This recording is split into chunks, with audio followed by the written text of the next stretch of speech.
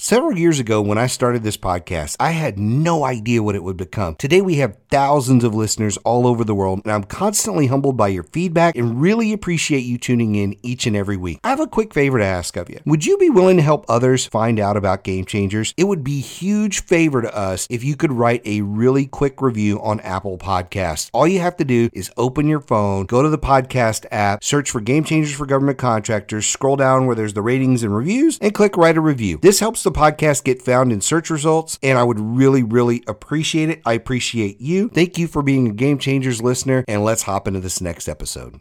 Welcome to Game Changers for Government Contractors. Game Changers is dedicated to helping you position for and win more government contracts. And now your hosts, Josh and Mike.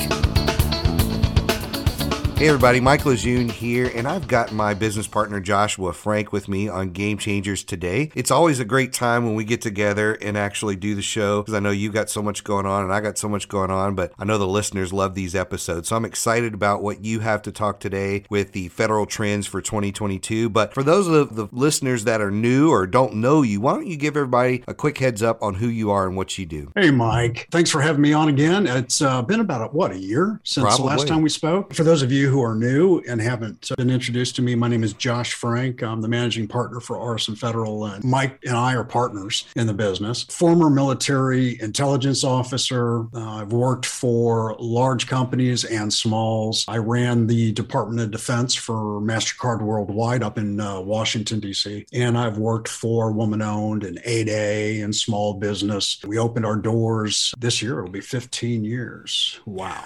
15 years. We help companies position in the federal space in order to generate revenue. That's who I am. A little bit about RSM, a little bit about you. And for our listeners, they may notice that between our last podcast and this one, you and I both had all of the flu stuff going on, and dealing with that, I had COVID and everything. So we've got all of that voice stuff going with us today. That's always fun. So bear with us as we get through the show today. You and I were talking about trends that we were starting to see last year. And so I thought we'd come on, do a podcast about federal trends for 2022. So why don't you kick us off with one of the first trends that you're seeing? The first one has to be strategic sourcing and category management. And we've been talking about this for years. Yeah. Think GSA schedule. This is not new. Strategic sourcing, category management isn't new. GSA schedules, they are a form of strategic sourcing. The Federal Strategic Sourcing Initiative, FSSI, right, with GSA, which in my opinion has been a complete and utter failure. That started in 2005. Yeah. So it's not new, but what we are seeing,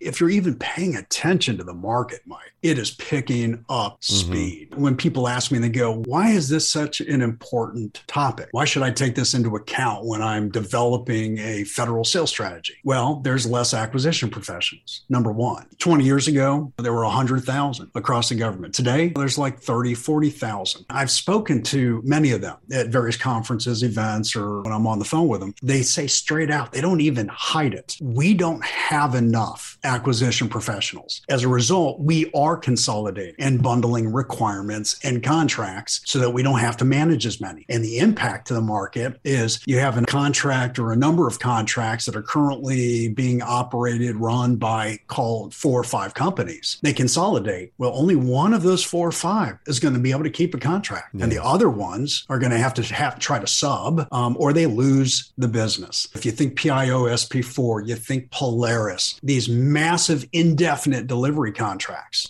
Most people call them IDIQs, right? Or MACs. This must be taken into account, and it is picking up speed. We're going to see more and more larger contract vehicles versus the onesie-twosies that we've seen for many years. Yeah, and it's just wild. And I think one of the observations I'd shared with you was how we also, in conjunction with that, seeing less contracting officers, we're seeing replacements come in as contracting specialists. I think you mentioned junior contracting specialists. So instead of replacing these senior folks with more senior folks, we're getting less experienced, younger folks in there, and there's just differences in how they handle all of this stuff. I think that's tied to that trend a little bit. Absolutely. The more junior business professionals, they don't have the knowledge. They don't have the intellectual capital that the more senior acquisition folks have. That means they also make mistakes. takes. Again, it's a microcosm of society. We have to assume and set those expectations internally within ourselves that we may have to help them as well. Yeah. That's actually an expectation I'm always setting when I'm talking to a client and they're going down the GSA schedule path or they're going down a certification path. I'll say, hey, just so you know, I've looked at the numbers and they kick back like 75-80% of everybody's first try. And it has nothing to do with you. It's often something where, hey, you didn't submit this document. You didn't check this box. And you're like, well, yeah, I did. You just resubmit it. You point it back. Like, you just understand there's not near as many of them as there are of us, and they're trying to do the job. And so we just need to help them along. I think that's an easy thing to do. Don't get too spun up about it. We see this as a trend coming up. What are your recommendations for, I think as you put it before, there's a lot, this is going to affect a lot of the product people, especially. Yeah, it's definitely going to impact product. Think the formulary with the Department of Veterans Affairs. Product companies are going to be seriously impacted. I mean, strategic sourcing through GSA's FSSI initiative put out of business dozens and dozens of office supply companies. So the impact is real, and it is across all industries. Yeah. Right. So if you're listening right now and you're like, well, this really doesn't apply to what I sell. Oh, yes, it does. It absolutely does. From service perspective, CIO SP4, Polaris, et cetera. So, what should a company do in terms of dealing with this? Well, one, you got to have strong relationships. Okay. Yeah. You must have strong relationships with the government, which means you got to get out from behind your computer. Mm-hmm. Don't rely on SAM, right? You need to focus pre-acquisition before RFPs, RFQs hit. It's a concerted effort. You have to develop a situational awareness. So for all the ex-military out there, that phrase obviously sounds very familiar. Right. You got to have situational awareness. That means you have to understand how the government is thinking about how they're going to shift, how they buy what you sell. The only other thing I would add to it is every company should have, or it should engage, 2 of these IDCs, these indefinite delivery contracts, IDIQs, MATOCs, SATOCs, MACs, GWACs, whatever we want to call them, right? At least 2 a year. At least 2 a year. Don't be one of those companies that does nothing but try to respond and write proposals for these IDIQs all year round, because that's strategic. IDCs, IDIQs are strategic, but that's not your tactical revenue. Those are my recommendations, right? You gotta have situational awareness, which means you've got to be talking to the government. Don't rely on SAM. Build really strong relationships and engage. Respond to 2 IDCs every year. That would be my recommendation. Those are some really good blanket recommendations. I mean, people do have to get out from behind their computer and start building these relationships. That's just right. a really good, strategy in general. So what is the next trend that you see that's going to impact folks? Let's talk government digitization.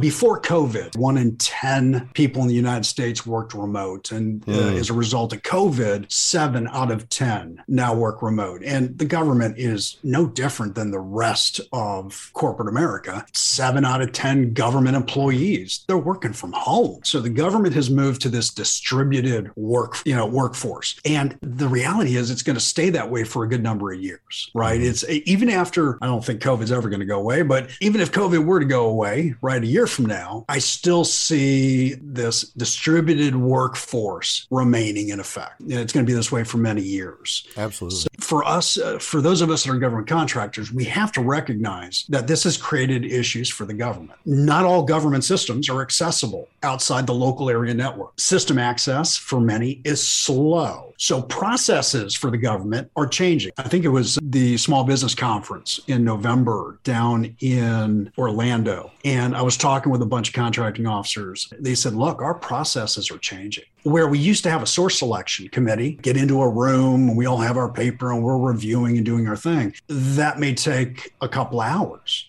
Now we're all working remote from home. We don't all have access to the same systems. And if we do have access, the access is slow and the process just takes longer. The government is doing this expansion of digital virtual events, conferences. Think of it this way. How many times, Mike, have our clients said, man, nothing, everything we thought was going to drop, like an RFP, is moving 30 days to the right, 60 days to the right. A year. We don't, or a year. We don't know. Well, that's a result of the distributed workforce. And the government is rebuilding technology pieces to support these new processes. So I don't think this is a temporary thing. I think it is the future. Distributed workforce and digitization is a new way of doing business. So simply take that into account. That's the only recommendation I have, is you take it into account and realign your expectations. Yeah, and I think that's good advice. I think for a lot of people, there were folks like you and I who've been working from our home office for 20 years. When COVID happened, it wasn't even a blip on our radar. We were like, this is what we do every day. Welcome to the club.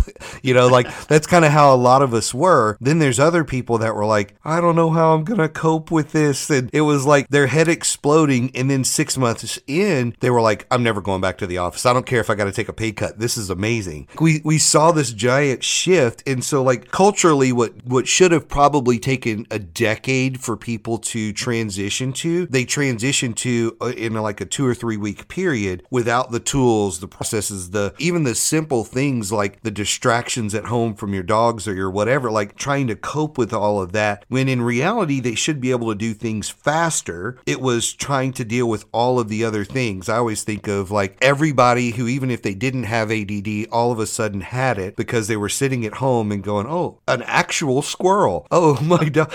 That's how they became, Culturally, I'm going to take this one down the rabbit hole, because not everyone is built to work from home.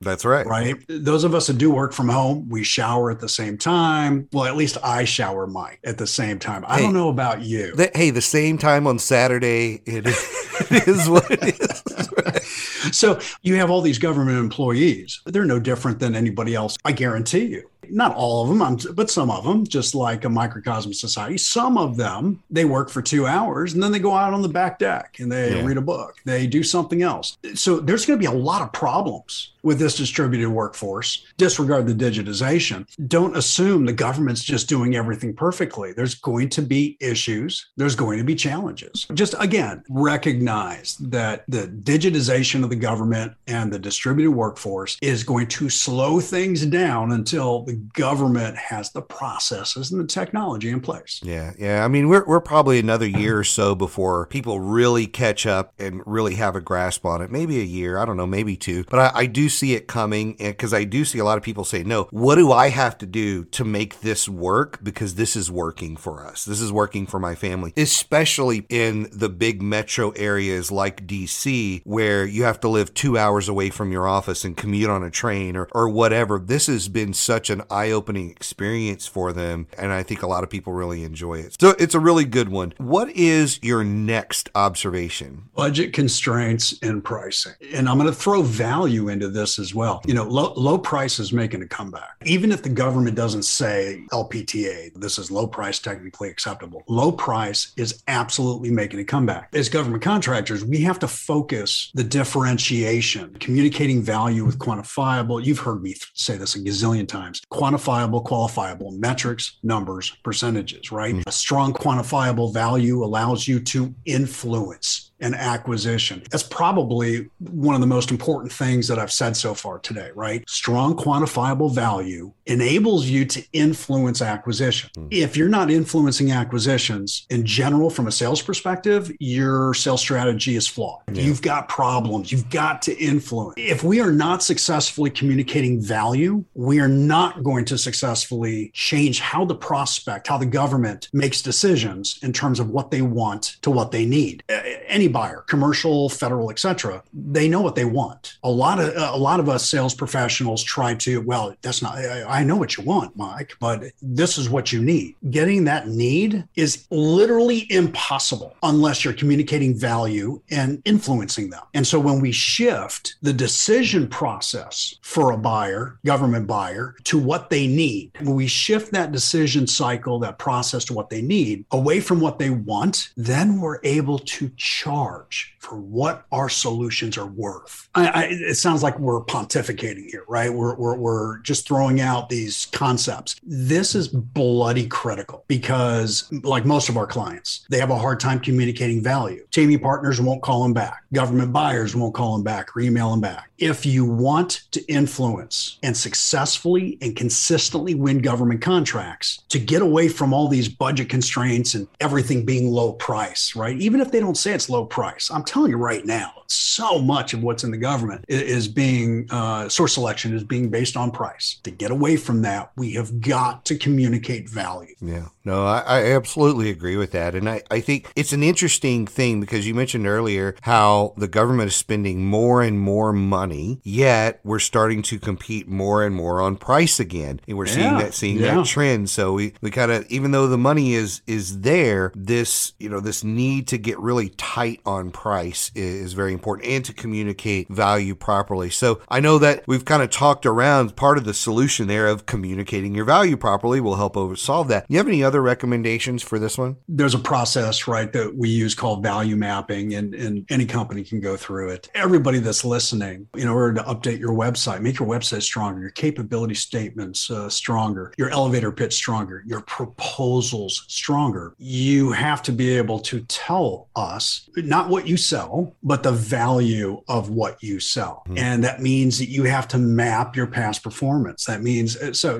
without going into crazy detail, but at a high level, take each of your past performances, each of your contracts that you've won in the past. I don't care. That's commercial, residential, state, whatever, local, federal, does not matter. And say, okay, how did we decrease a challenge? And give it a number by 30%, by 14%. Spit out, here's the value that we provided this one customer. Okay, now give it numbers, give it metrics. And then you do that for all of them.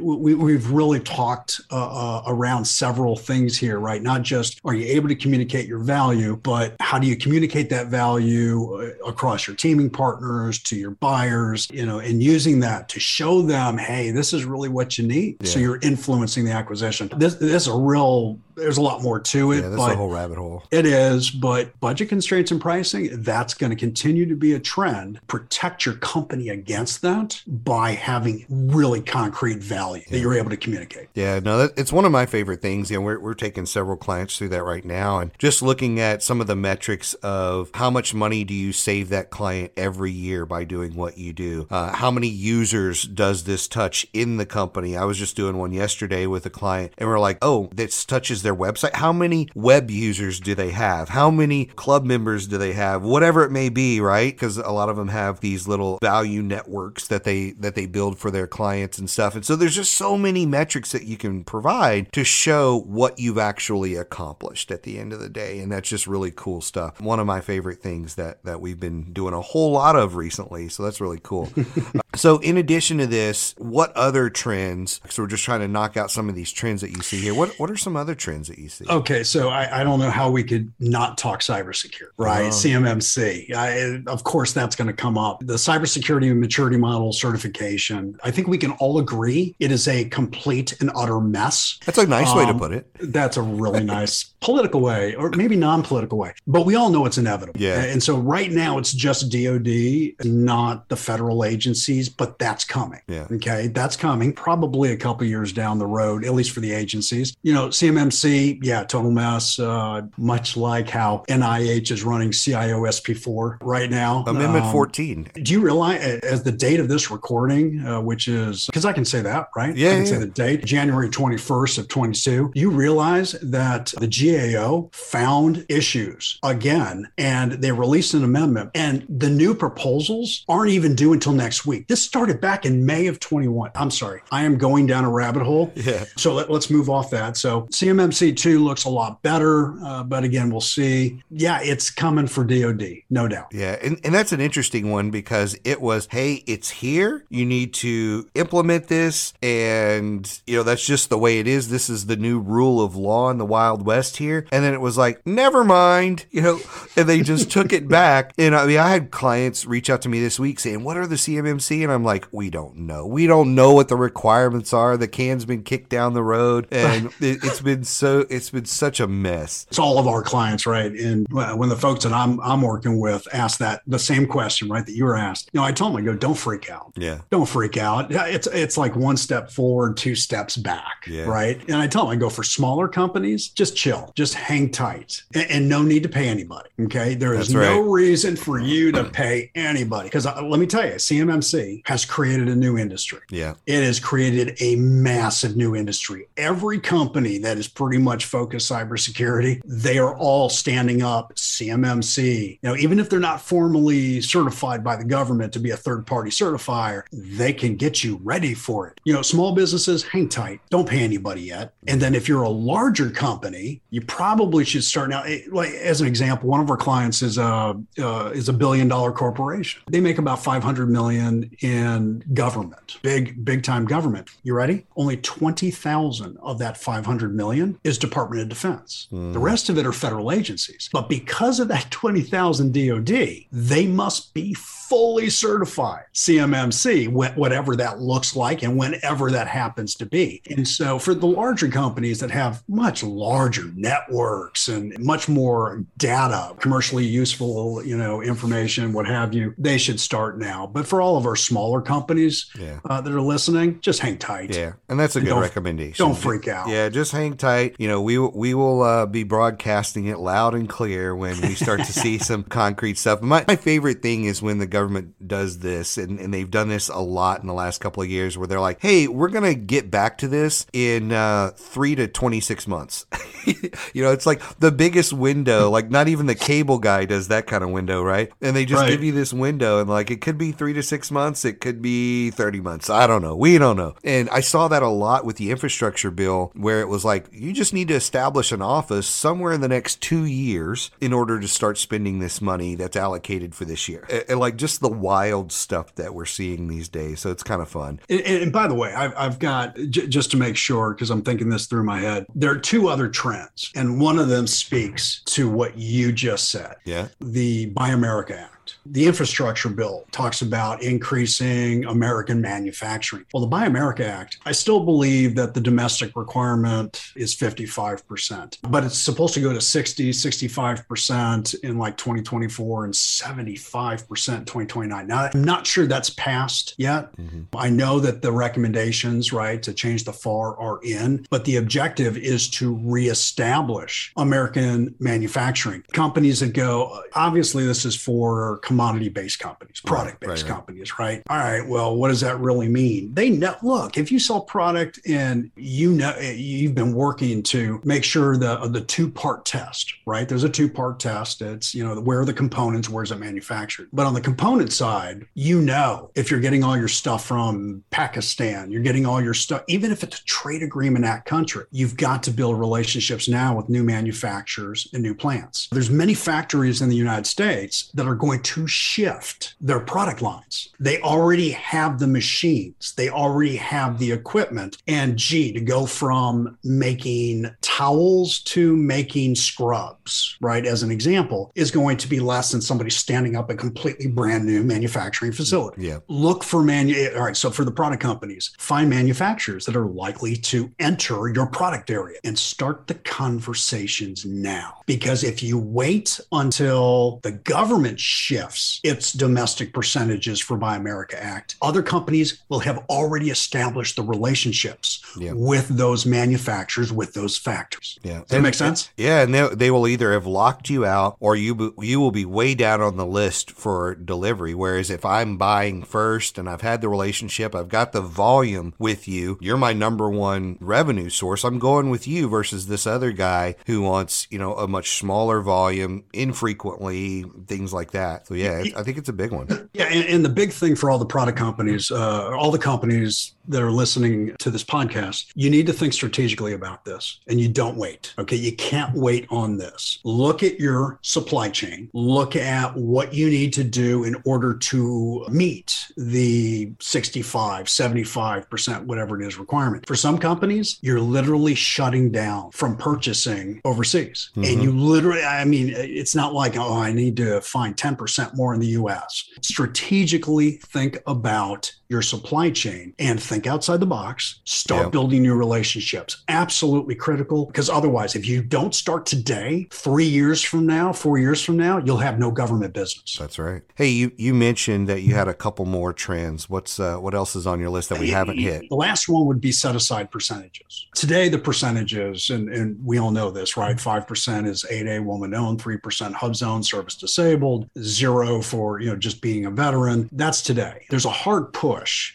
None of this has been approved yet. Right. And man, there are a lot of lobbyists working on this. But, as a result of the current administration saying, hey, we're going to increase, minority, socially disadvantaged, et cetera, to 15%. Right. It's been in the news everywhere. We're all hearing about this 15%. Well, there's a hard push to increase woman-owned from 5 to 7%. The discussion on 8A is to take it from 5 to 10 and then 15 over a number of years. And then SDVOSB, which is 3, they're talking about moving it to 4 and then 5% and then 7%. So there's parity with woman-owned small business, right? But is it good for government or is it good for contractors? Yes. There is really strong consternation, frustration in the government about the strength and ability for small businesses to execute complex requirements. I've talked about this before with you. I was at a conference, this was about 2 years ago, and there was a 2-star general. I was one of the keynote speakers, and a 2-star general came up to me and I talked to him offline. And I asked him about these increasing small business set-asides. And he looked at me and he didn't even say this was off the record. He goes, we don't like being forced to contract with small business. We don't like being forced to contract with 8As because so many of them fail. Man, I just looked at him and I was like, really? Part of me wanted to respond back with, well, that's because your source selection sucks. if I can be really blunt about it. But I didn't say that to him. Increasing the percentages looks good, right? Yep. It looks good. It sounds good. It's good for the small business community, obviously, but none of that matters. Right. If the buyers are looking for ways not to follow the regulations. And give you an example. You can have this federal agency and this buyer goes, man, I have been burned by small business too many times, but I know I have to put this out as a set aside. Well, they'll do a source of song. And then they'll ask for a rough order of magnitude. And then they'll go, we got a lot of responses, but none of them were really what we were looking for at the price points that we felt were competitive. And then they go, we're going to release it full and open. So these new percentages, they're likely coming, not sure when, maybe a year or two, but raising percentages doesn't necessarily mean it's going to work the way we want it to. It's a really interesting topic because it is never as simple as, 5% goes to 8A. Okay, here's 5% of our dollars. There's just too many companies, small companies that make mistakes, right? And again, this should not fall on industry. It should fall on government to more strongly perform source selection and do their due diligence. Right. So my final point on this before you close us up is even if these percentages increase, it doesn't mean the government's happy about it or that they're going to do exactly what you think they're going to do to hit those numbers. If that makes sense. Yeah. This is a really good one, and it actually ties into one that I was going to bring up, is how even though the percentages have been what they are, not everybody in government hits the current percentage. So I always point to, if they're not hitting the current percentage, why do you think they're going to hit it if they raise it? Like, let's start there. And that's bloody awesome. Yes. Yeah, absolutely. And then from that point, I think you remember it was a few months ago, I was on a webinar and I said something about this and it really messed with some SBA people. I was like, there is no mechanism in place to punish people for not hitting. Sure, the SBA will send them a letter, and those numbers aren't real anyway. Right, so you can't trust the SBA scorecard, and I know SBA is going to get. I have a lot of colleagues, friends that work at the SBA, and they'll get mad at me for saying it. But if you look at the numbers out of Sam's databank and you actually run the reports, you just got to scratch your head at some of these ratings. Yeah, and here's the thing though. So if I'm a contracting officer or a contracting specialist or a junior contracting specialist, whatever it may be, right? And I'm looking at a contract I need to award, and company A is the only one who is bidding on this thing, and they're an 8A. And I'm like, you've been in business how many months? You've done what work? I'm like, man, we should just cancel this thing instead of award it if they're the only one. Or I'm going to, use some of the process you're talking about to pull this back in and put it out full and open, because I am not going to risk my job. I'm not going to risk going to jail, any of that kind of stuff, by awarding it to a company that we heard a lot of this in COVID, and it's been going on for years and years, where some 8A company, and I don't want to bash 8A companies, that this is not about that. Absolutely it's just not. about what was in the news recently where they awarded an 8A contract for like $100 million in PPE, and then like $40 million of that goes into sports cars and whatever.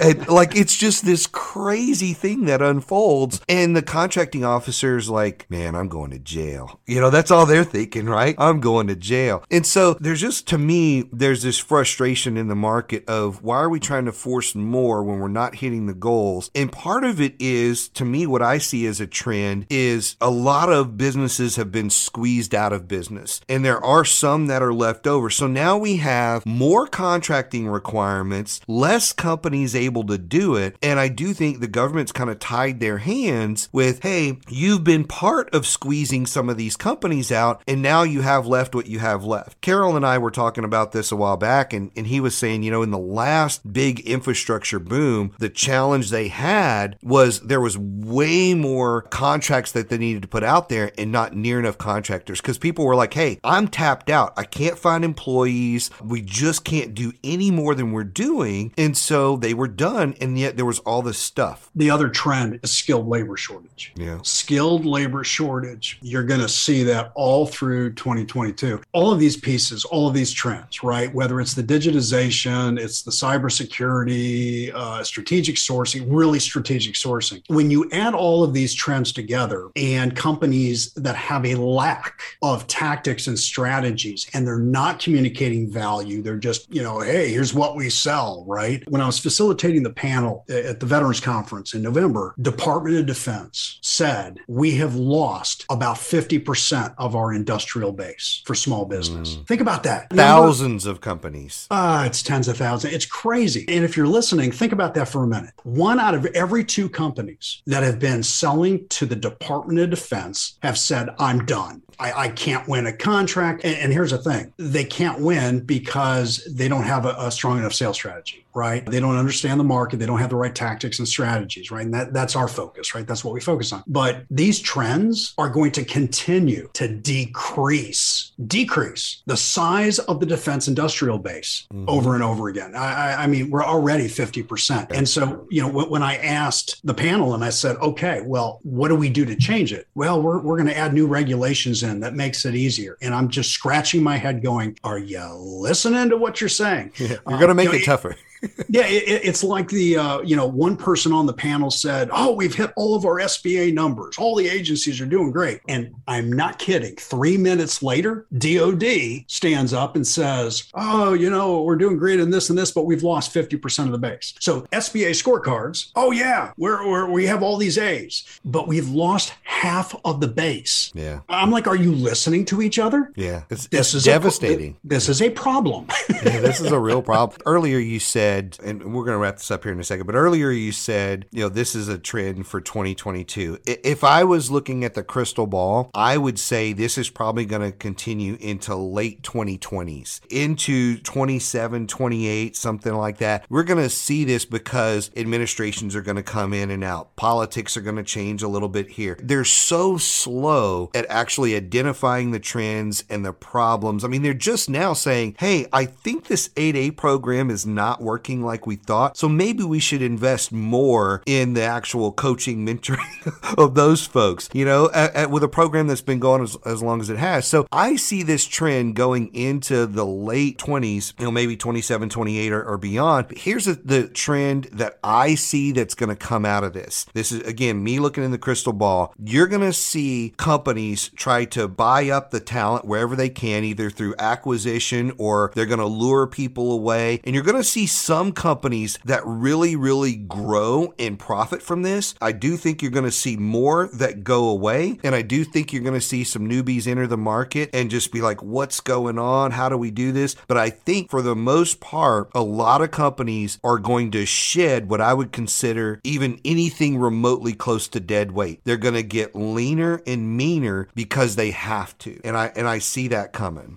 So, yeah, I mean, the wrap rates, right? for those of you who don't know what we're talking about, it's your fully burdened rate, right? It's all the percentages, overhead, G&A, your profit margin, whatever, 1.6, 1.7, whatever that number is. Yes, totally agree. Companies are going to have to get more lean so that they can have better pricing. The other thing, though, that you just mentioned, M&A, right? Now we could have an entire podcast session, episode on M&A. We should do that. We probably should, because, in the last 3 months alone, at least 6 of the companies that I work with are all getting their initial valuations. Yeah. Mergers and acquisitions, that is a huge way people are growing in the government space right now. And so the M&A business is booming, but that's for another day. Yeah, that is for another day. So a lot of great recommendations on this one here today. I really appreciate you coming on here and taking the time. We always have a hard time shutting down the podcast when the two of us get on here. Yeah, it goes forever. But yeah, really, really good stuff. I really appreciate it. Thanks for coming on. We're not going to wait this long before we bring you back on. So